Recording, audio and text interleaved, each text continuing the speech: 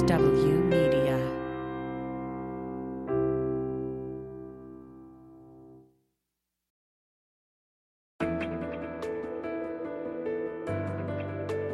Spy Talk, a podcast at the intersection of intelligence, foreign policy, national security, and military operations with Jeff Stein and Jean Meserve.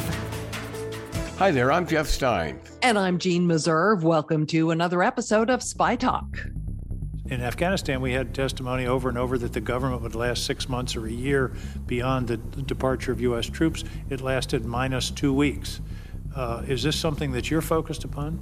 Senator, I am focused on it, and I really appreciate this dialogue because I think there's an important nuance that we have to discuss. One is the will to fight, and the other is the capacity to fight. So in closed briefings, we talked about this capacity to fight, and given the correlation of forces that the Russians had and what the Ukrainians had, it was the thought of senior analysts that it wasn't going to go very well for a variety of factors. But there was never an intelligence community assessment that said the Ukrainians lacked the will to fight. Those assessments talked about their capacity. Yeah, but there wasn't an assessment that they did either. The assessment was Ukraine would be overrun in a matter of weeks. That was grossly wrong. That was Senator Angus King of Maine sharply questioning Lieutenant General Scott Berrier, head of the Defense Intelligence Agency, about the faulty predictions that Afghanistan could hold out for months against the Taliban as U.S. forces pulled out in 2021, and conversely, some 15 months later, that the Russian army would take Kiev in 3 days. Both intelligence estimates turned out to be grossly wrong. Later in the show, I'll be talking with Gail Helt, a former CIA intelligence analyst, about how good we are at estimating our adversary's strengths and intentions. Jean? Though much of the world's focus has been on the war in Ukraine, other threats are lurking, amongst them North Korea. It is pretty much a black hole where intelligence is concerned, largely walled off from the rest of the world. But we spoke with Matthew Kronig, Deputy Director of the Scowcroft Center for Strategy and Security at the Atlantic Council and a professor of government and foreign service at Georgetown University. Kronig specializes in studying the nuclear programs of America's adversaries, including North Korea. We asked him about North Korean leader Kim Jong-un's recent rash of missile launches and reports that he may be preparing for an underground nuclear test, the first since 2017.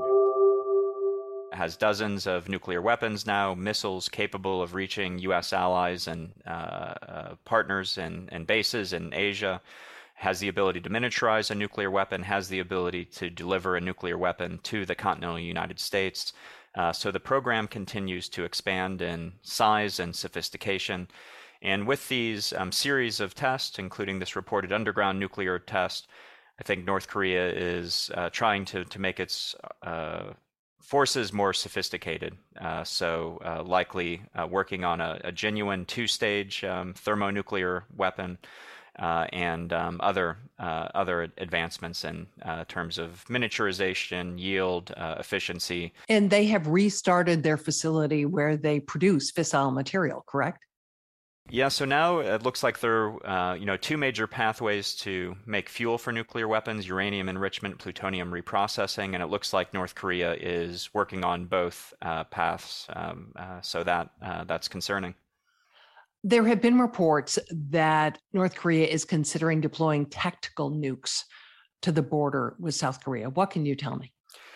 Well, I think it would make a lot of sense for strategy for North Korea. You know, one of the things, rules of nuclear strategy is that countries that are in a conventionally inferior position often rely on nuclear weapons to offset the conventional superiority of their rivals. So it's essentially what the United States did vis-a-vis the Soviet Union during the Cold War. Now that in Europe the shoe's on the other foot, Russia, as we're seeing in Ukraine, is relying on early nuclear threats to offset NATO's conventional superiority. Pakistan does this with regard to India, threatens early tactical nuclear use to a conventionally superior Indian force. And so I've actually speculated for years that North Korea might move in this direction, given that it faces a conventionally superior U.S. and South Korean military across the border, that it should rely on early nuclear threats. But the strategic weapons that it has been focused on till now doesn't really make sense for that. What would make more sense are more forward deployed, lower yield, non-battlefield nuclear weapons that they could threaten to use against U.S. and South Korean forces on the battlefield. So there have been reports that they're moving in that direction, and unfortunately, I think it does make sense given their situation. What do you think is the ultimate goal? Is this deterrence? Is it saber rattling? Is it intimidation? Is it a play for attention? Looking not just at that deployment, but at the larger picture of the nuclear tests, the increase in missile launches, and this possible deployment of tactical nukes. Yeah, so let me say a couple of things. I remember 10 or 15 years ago, people saying, who cares if North Korea has 3 or 4 nuclear weapons? And I would argue, well, what makes you think they're going to stop at 3 or 4? I think they want a nuclear arsenal, maybe like Pakistan's, 100 or more nuclear weapons, diverse sets of delivery vehicles. And I think that's what we're seeing now, that they don't want to have this fledgling arsenal. They do want to be a kind of a normal nuclear power with a substantial arsenal. And what is the political goal? There's also been a long-running debate with some people saying it's only about deterrence. Kim Jong-un is worried about regime survival. This is to deter rivals. But others saying, no, there's also an offensive goal here, that if they have this kind of perfect nuclear shield, it does give them a freer hand to engage in aggression, maybe even hopes of reunification of the Korean Peninsula under Kim Jong-un's leadership. And so I think it's probably both. Certainly deterrence, but I think we've seen that Kim Jong-un does have more expansive ambitions. His grandfather went to war to try to unify the peninsula. His father, talked about it. So I think he realizes it's going to be hard anytime soon, but I think he does have a long-term ambition of unifying the peninsula under North Korean leadership. And what can the rest of the world do about this? We've tried sanctions. Obviously, those haven't worked. We've tried to improve relations. That didn't work. What do we do? Well, I often tell my students at Georgetown that, people looking from the outside think, well, why do we keep choosing these bad policy options? Why aren't we choosing the good ones? But with a hard policy problem like North Korea, we only have bad options. And so I think sometimes the art is choosing the least bad option.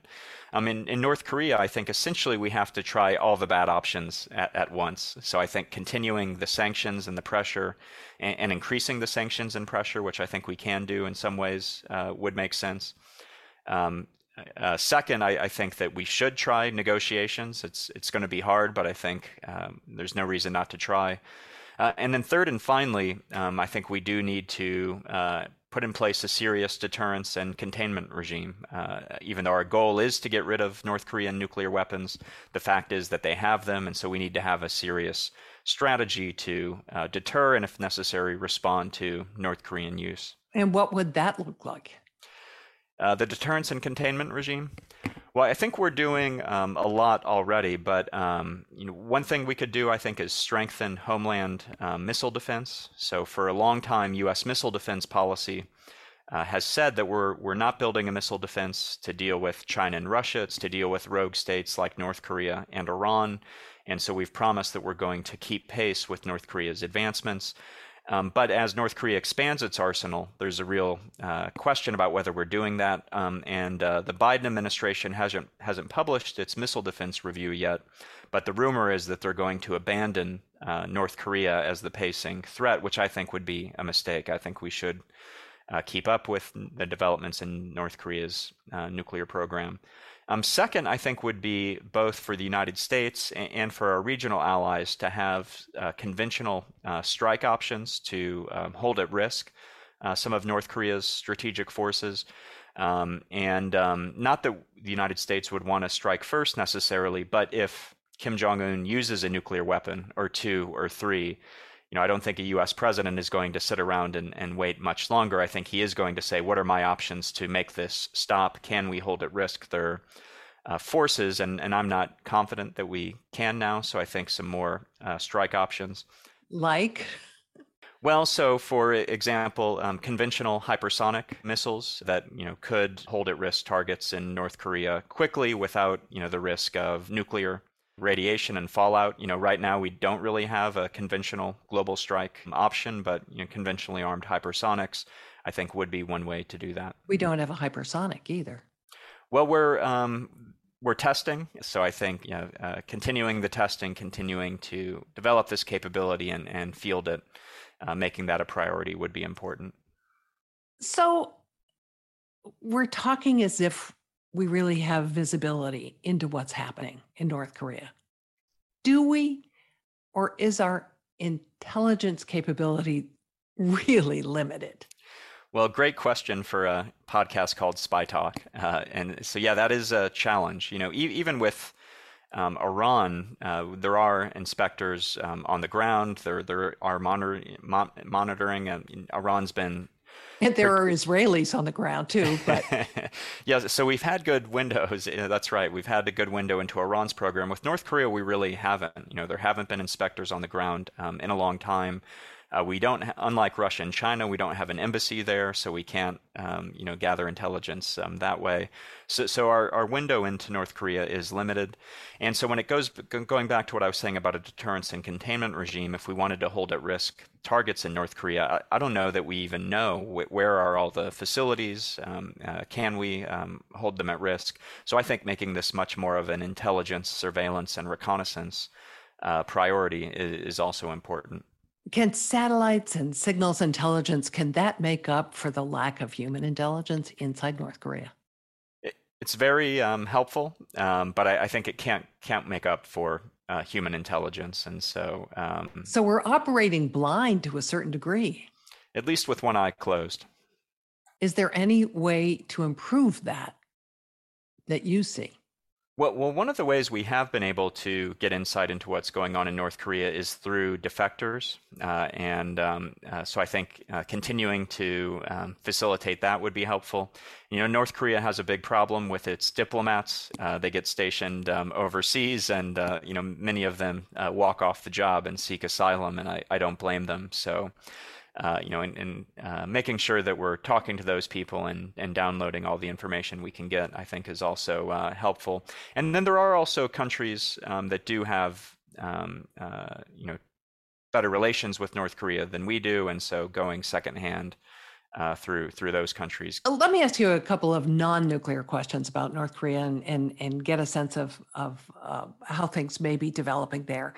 They have demonstrated several times their very strong capabilities in cyber. Is this an area where you can expect them to become even a more serious actor and more of a problem? Well, they've been a problem for some time, as you point out. But yeah, they continue to make this a priority, and I think they will be a cyber threat. And then it's the what I really worry about when it comes to cyber is not the cyber attack on their own, but the cyber in combination with other things. So like when they hacked into Sony Pictures or whatever it was, that was a problem. But if there's a major conflict and they have the ability to use cyber to disable U.S. communications or satellites or other things, I think that's where, as kind of a force multiplier, that's where it gets really dangerous. And in the meantime, they're using cyber theft to finance a lot of their military development, right? That's right. Counterfeiting, cyber theft. They're a big challenge for many reasons. Human rights abuses, of course, is another big one. There was the case of Otto Warmbier a few years ago, the student from the University of Virginia who was captured, imprisoned, tortured, returned to the United States only to die a few days later. And some of the people focusing on this think that some of the human rights abuses, the conditions at labor camps inside North Korea, may be as bad as anything we witnessed during the 20th century in Stalin's Russia or Mao's China. Do we have any visibility on whether there is political instability there, perhaps as a result of these human rights abuses? It's a good question. We've been predicting that the North Korean regime would collapse since the 1990s and hasn't happened yet. So it does seem like it's been much more stable than we've predicted. One development that's interesting with Kim Jong-un is that he has allowed more markets inside North Korea, allowing some privatization. So it makes sense from an economic perspective. Often, though, dictators don't like to do that because they like control. They'd rather have a poor society they can control than one that's flourishing economically. So that's interesting. North Korea, there are some changes for that reason. And so could that be something that would destabilize Kim Jong-un if there become independent sources of wealth apart from being loyal to him? What impact do you believe COVID might have had on North Korea, or is having? I think it's likely having a devastating impact. It's there. Their health system isn't nearly what ours is in the West. Vaccine availability is slim to non-existent. So I think it's spreading and likely killing a lot of people. And potentially making the economic problem and the hunger problem even worse? I think that's probably the case, and also straining the state and straining state resources. But Kim Jong-un has consistently faced this question of priorities, and does he spend on his military and on the regime or on the society? And his preferences are pretty clear. So some people have thought maybe this is going to slow down the development of the nuclear and missile program, but my fear is probably not by much. I think he's probably continuing to make that a priority, making sure the nuclear and the missile program is getting the resources it needs, and society's suffering as a result. How big a threat is North Korea to the U.S.? Well, I think it's a big threat. So one, there's the threat of further proliferation. I don't think North Korea's nuclear weapons are going to stop with North Korea. As you mentioned earlier, or asked about earlier, there's the risk that it could transfer its nuclear weapons to other countries. There's the risk that U.S. allies in the region, Japan and South Korea, may decide that they can no longer rely on the U.S. nuclear umbrella. They need to develop their own nuclear weapons in response. If those things happen, then there's the risk to the global non-proliferation regime. So that's the first thing I worry about. The second thing I worry about is that I think that if North Korea does feel like it has this nuclear shield that it can use to deter South Korean and U.S. attacks, that it could become more aggressive in the region, more sinking of South Korean warships, artillery attacks on South Korean islands, maybe even a larger attack at some point. And then third and finally, I think there is a risk of nuclear war, even against the U.S. homeland. And I don't want to exaggerate this. I don't think Kim Jong-un is crazy. I don't think he wants to fight a nuclear war with the United States. But realistically, there probably will be future nuclear crises between North Korea and the United States. And in a crisis like that, there is the risk of things spinning out of control. President Kennedy said the risk of nuclear war during the Cuban Missile Crisis was somewhere between 1/3 and 1/2. I don't think we thought Kennedy was crazy, but he was willing to basically flip a coin over a nuclear war with the Soviet Union. So what's the risk of nuclear war that Kim Jong-un is willing to run? I don't know the answer, but I'm pretty sure it's greater than zero. And given that he has the ability to hold the U.S. homeland at risk with these weapons, there is the risk that at some point a crisis with North Korea could result in a nuclear attack on Washington, New York, Chicago, Los Angeles. So it's not China or Russia, but it is a serious threat to the U.S. homeland. You said you don't think Kim Jong-un is crazy. How would you describe him? Well, he certainly wants us to think he's crazy. Over every minor provocation, he threatens to turn Asia into a sea of fire. But I actually think this is a cultivated strategy on his part. And nuclear deterrence theorists talk about the rationality of irrationality. If people think that you're a little bit crazy, think you're a little bit unhinged, they're going to treat you with kid gloves. And so I think his father and his grandfather, to some degree, cultivated this on purpose. They knew North Korea was relatively weak, had more powerful rivals. And so if they could make everybody think that they're a little unhinged, a little aggressive, that would cause countries to behave cautiously around them. And I think it's essentially worked. The United States has often not responded to North Korean provocations over the years. has encouraged South Korea to not respond in retaliation to North Korean provocations.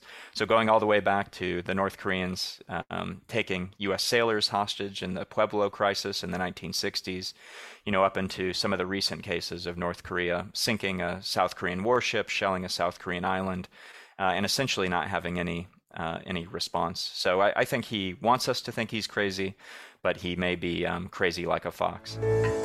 That was Matthew Kroenig, Deputy Director of the Scowcroft Center for Strategy and Security at the Atlantic Council and a professor at Georgetown University. Jeff, it's disturbing that we have so little visibility into a nuclear power that poses or will soon pose a direct threat to the United States. It has always been thus. North Korea is the hardest of the hard targets. Look up hard targets in the intelligence dictionary and you come up with North Korea at the top of the list. But so are China and Russia.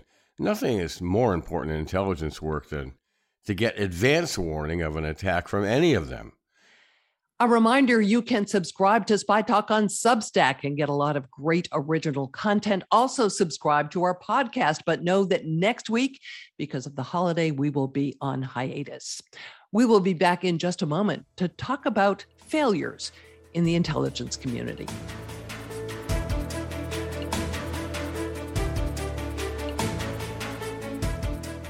As you heard at the top of the show, a couple of weeks ago, Senator Angus King of the great state of Maine excoriated our top intelligence officials for wrongly predicting that Afghanistan would hold out for months against the Taliban and that Russia would take Kiev in 3 days.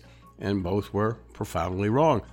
I'm not asking for clairvoyance, King told the Washington Post after a contentious hearing, but I know that we're spending a lot of money on intelligence. Indeed we are, $86 billion a year. Now, recently, Carl Ford, a former senior intelligence official, came on this show and told us that U.S. intelligence analysis is broken, quote unquote. And he said it had been broken for decades. A number of former intelligence analysts took issue with Ford's stark pronouncement, so today we're giving one of them a voice here to offer a rebuttal. Gail Helt spent nearly a dozen years at the CIA, where she worked on issues related to East Asian security, politics, and governance. Today, she's Director of Security Intelligence Studies at King University in Bristol, Tennessee. Gail Helt, welcome to Spy Talk.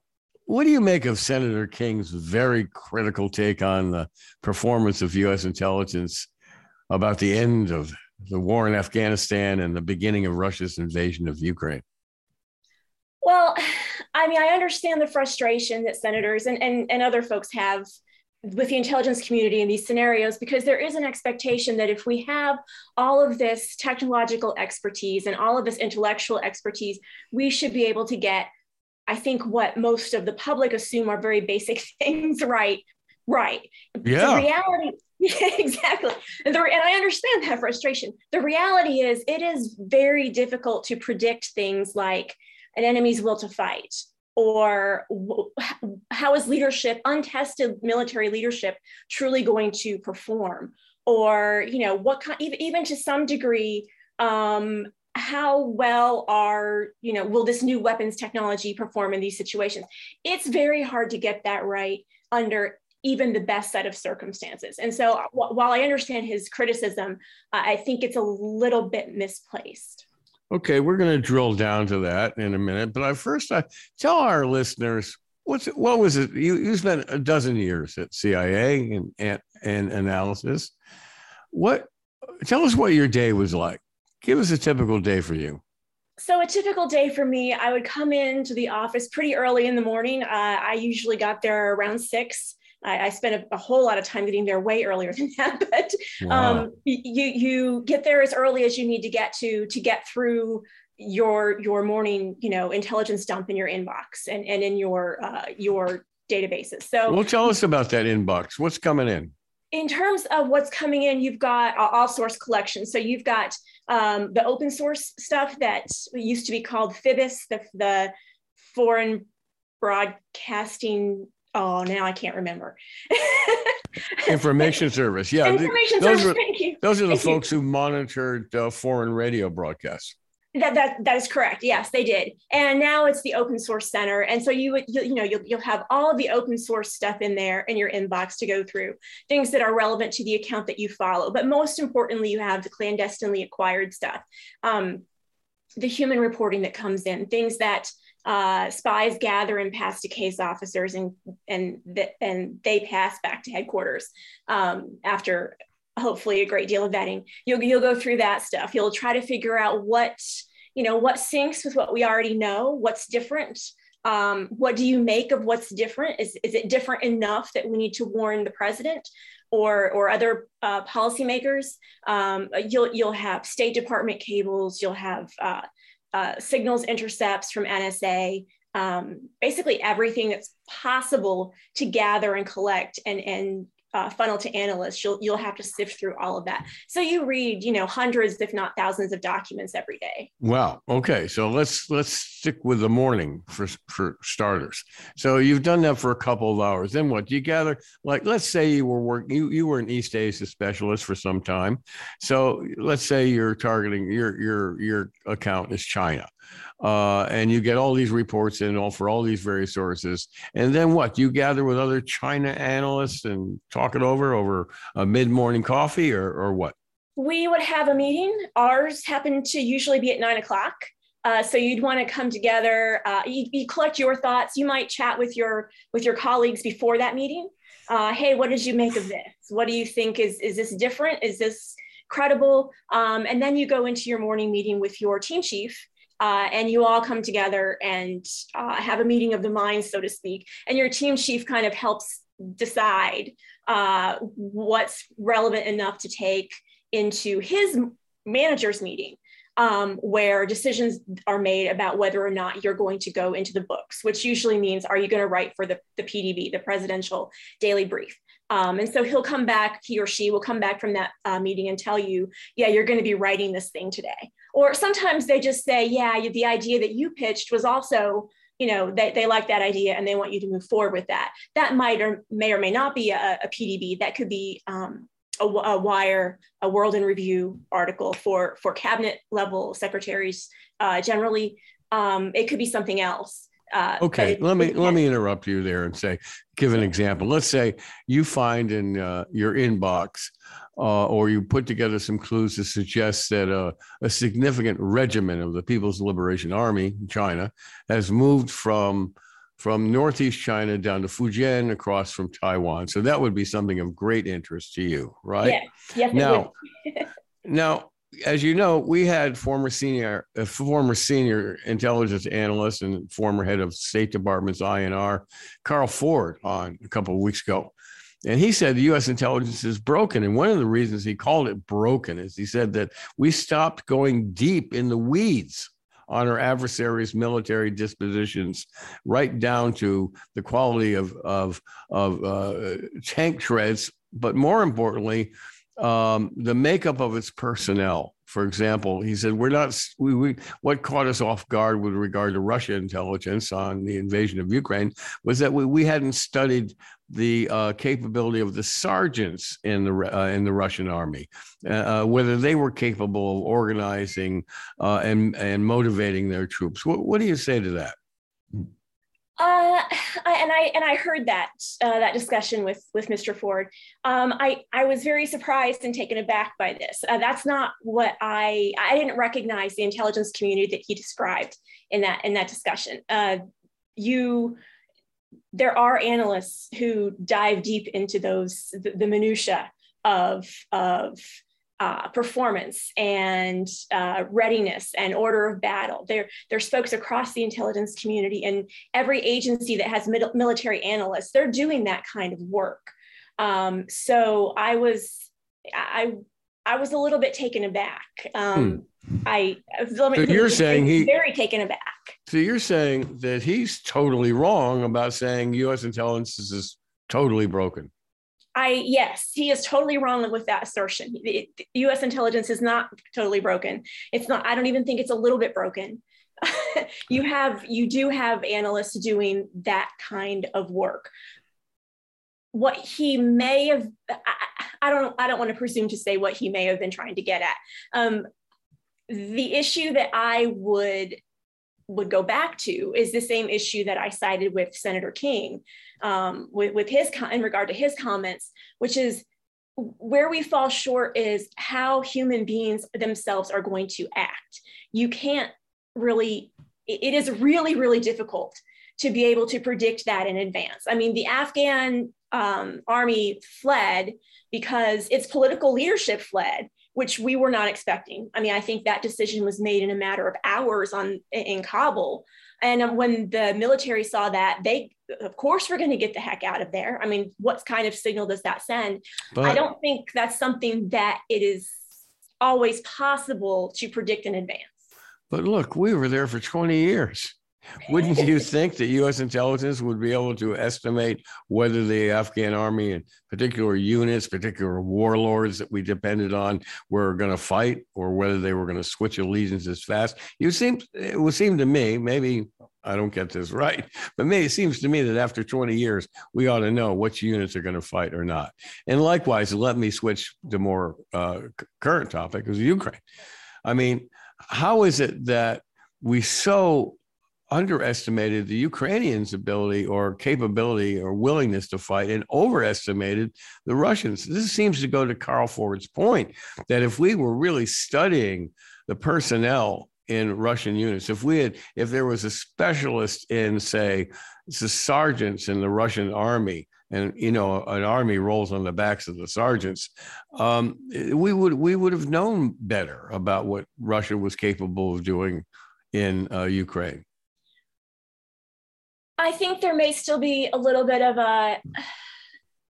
and I don't think this justifies the claim of, totally broken, but I think there may still be a belief that, the Soviet Union was our adversary, and its mere existence justified billions and billions and billions of dollars in defense spending by the US over 40 or 50 years. We still assume, possibly wrongly, right? You can talk about the conventional wisdom bias. Maybe we have fallen into that trap. I think there may be an assumption that still exists that formidable adversary that existed then still exists today, that people are still motivated. Maybe it was ideology that made the Soviet Union or Soviet military seemed so formidable. Maybe it was the belief that, well, they're fighting for this way of life, this system, and so are we. And we knew how motivated we would be. I think we are still looking at the Russians, their military, through that Cold War lens. Does that mean the intelligence community is entirely broken? No, of course not. It means that we need to step away from that particular bias. I think we also didn't have an understanding of what it is like to be fighting for your homeland. When have we last seen that really in a military conflict that we cared about? It probably hasn't happened in my lifetime. Maybe Vietnam, right? Well, I don't remember that. So how do you appropriately gauge the Ukrainians' reaction?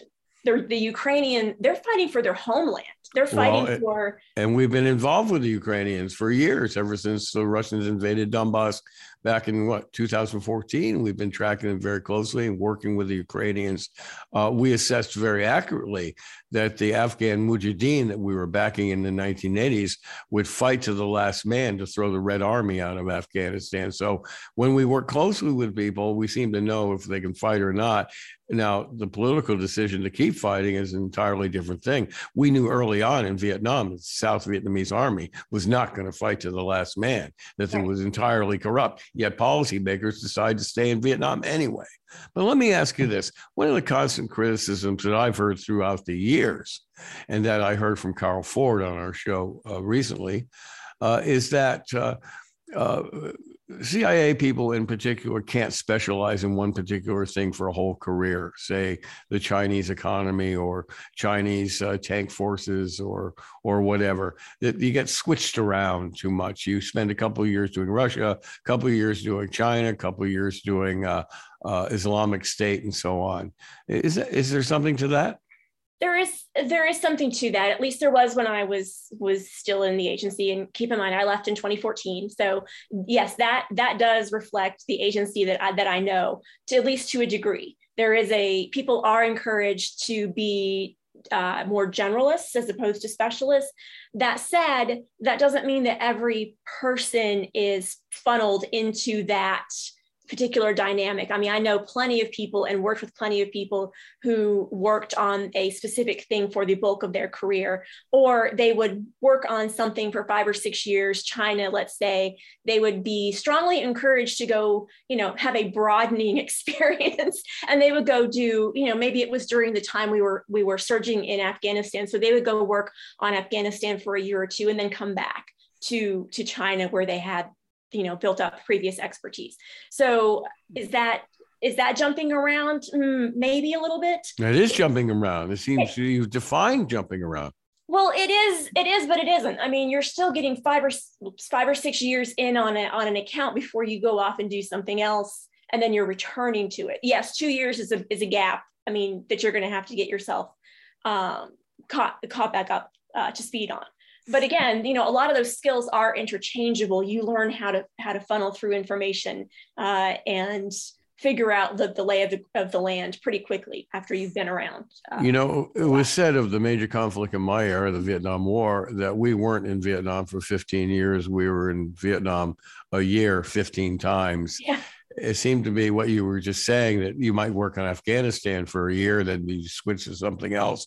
So again, in my own experience, I felt like I began to understand Vietnam by the time I left after a year. So it seems to me this is a problem that the CIA should really go back to. I don't understand the logic of jumping people around from section to section, subject to subject, except that it might suit management's whims. But it seems to me that if somebody wants to spend their entire career on Brazil, let's say, that would be an asset to U.S. intelligence. And again, there are plenty of people who are able to do that. There are plenty of people who do spend virtually their entire career working on the same thing. They might go do a rotation as an editor and come back in 6 months, but they're going to do their entire analytic career, on Brazil or on Angola, if somebody were inclined.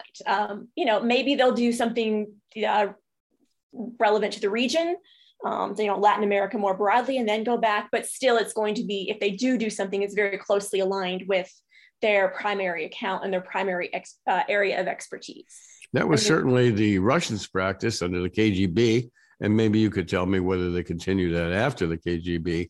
But a guy would he would be an Iberian specialist for forever. He might go there and work as a spy. He might go to work there, come back on a later tour as a chief of station in Madrid. Then he'd go back and work on Latin America, again, Spanish culture, and then come back and work on Spain again. But essentially spent a whole career in that area and got to know that particular subject very well. Whereas our guys come in for a couple of years and then, they're doing Latin America the war on terror was led by guys who were Latin American specialists. I mean, right. What did they know about the Middle East? Well, the reality is when a crisis pops up, you will have to search bodies. Hopefully those are bodies with expertise on something, right? They're at least good analysts. Right. At some level, when there's a crisis and you have to start staffing overnight shifts and you're sending people out to the field and you're sending, teams to go brief downtown constantly, you've got to plus up from somewhere. You're not going to pull in experts from the general population in any swift manner. I mean, those people would have to be cleared, even if you could find them. So to some degree, that's necessary. But there's still a whole flock of people, of analysts, who are sitting there getting significant time on their account and not doing that, not jumping around. So, I was talking to an old friend yesterday, a veteran of the senior executive service, CIA, station chief in many places, ran many task forces and so on. And he said the war on terror really sucked people out of other places that they had worked for a long time, China, Russia, and so on, and threw them into the Middle East. Was that your experience? Yeah, I remember folks. I think CTC, the Counterterrorism Center, plussed up. They got a whole slew of people from, I want to say, the Office of Transnational Issues, who were not pleased to be detailed to go work on something so unfamiliar to them. Let's rephrase that. Displeased to go work on something they knew nothing about. Yes, exactly. Exactly. I mean, they bring their analytic skills, which again, to some degree, are transferable, but they don't bring a knowledge base. And then again, when the National Counterterrorism staffed up, there was another forced surge of bodies to go work and staff those positions, and people again were definitely not happy. I mean, I remember I was there. I remember that, and I remember just praying, "Dear God, don't let me get stuck in that surge," because I did not. I mean, I did work China. I did not want to work anything but China. So yeah, I mean, you're absolutely right. That definitely happened. Was there still a huge number of analysts back in my office who got to stay where they were and keep doing the work they were doing? Yes, absolutely. Absolutely. When you were working China, that was in the 1990s, Gail? The 2000s. Early 2000s. Yeah. And how long did you work on China? 7 years, I think. Okay. It would take a little. Did you speak Chinese? Had you studied Chinese? I had studied Chinese. I do not speak Chinese fluently. And I speak it even less fluently than I did before. But now that I've left and don't really use it anymore. But yeah, I mean, I did have some familiarity with the language. Is that something that, well, how did you end up in the China section of analysis then? So I was applying, I handed someone at a job fair my resume when I was in a PhD program at the University of Arizona. And long story short, within 2 weeks, I had a job offer. Because a lot of my research, I was studying political science, but a lot of the research, the papers I did were China focused because I had always been fascinated with the history and the culture. So I could hand them writing samples that reflected that, and had a job offer really quick, and got my background investigation went through fairly quickly. So I was actually in a seat in probably 6 months. Okay. So after your 7 years working on China, did you feel like you really had a mastery of your issue? What was your specialty within China? Was it economics or leadership or military? The cross-strait relationship with Taiwan. Okay. So did you feel like you had a really good grip on that issue by the end of your 7 years on that, and that your analysis was being paid attention to, that was getting respect? Yes, I did. I mean, I've written PDB, Presidential Daily Brief articles that like within 24 hours, I could see a policy reaction to the thing that I had written. So yeah, I mean, you definitely, at least I did, definitely had the pleasure of seeing your work, your efforts pay off. Absolutely. So circling way back around, how did we get it so wrong on Russia's invasion of Kiev? I don't know for sure. I mean, honestly, I don't know that anybody will know for sure until a few more studies come out and people start talking about this. But I suspect that won't really happen until after the war is over. But at the same time, I still go back to, we know what the Russians had. We know the kind of weaponry they had. We made an assumption, I think, that if civilians started dying in any significant numbers in Ukraine, they would surrender. And I think that assumption was wrong. That was faulty. So you wouldn't, of course, argue that we couldn't learn more from this, that we really need to maybe adjust our approach to these issues. We got another big one looming with China. We better get right China's intentions when it comes with regard to Taiwan in particular. Absolutely. Right? We can't make the same mistake again. We cannot, no, absolutely. We cannot make that same mistake again. We have to figure out how it is we can go about assessing things like will to fight, and how many people we saw with Afghanistan, well, I don't know if we saw them, but apparently Afghan pilots took airplanes and fled to Uzbekistan and other places. We can't, if that's going to happen on Taiwan, we need to know about that in advance, right? We need to know that someone's going to, take an Air Force plane from Taiwan and fly it to Japan because they're afraid, because they don't want to fight. We need to figure out the commitment of these folks. I think anyone who we have any kind of obligation to support in any way, we need to get a better understanding of their will to actually do what we're hoping that they will do. Okay, one more last question. Do you think any heads rolled over these faulty analyses on Afghanistan and Russia and Ukraine? I doubt it. I cannot speak to that with any kind of authority or any kind of.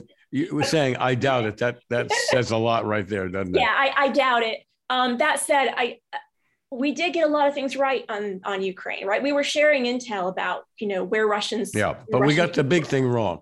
We did get the big thing wrong. But in the long run, how much of an impact would you say that actually had? Well, that's for another day. Fair enough. And I don't mean to minimize that, honestly, but I don't think it's the huge failure and debacle that other people seem to think that it is. The intelligence community is in fairly decent shape, better than fairly decent shape. It is not totally collapsing. Okay, that's one for the home team then. All right. Thanks, Gail Held, for coming on the show and letting me pound you with these questions. I really appreciate it. Thanks so much. I enjoyed it.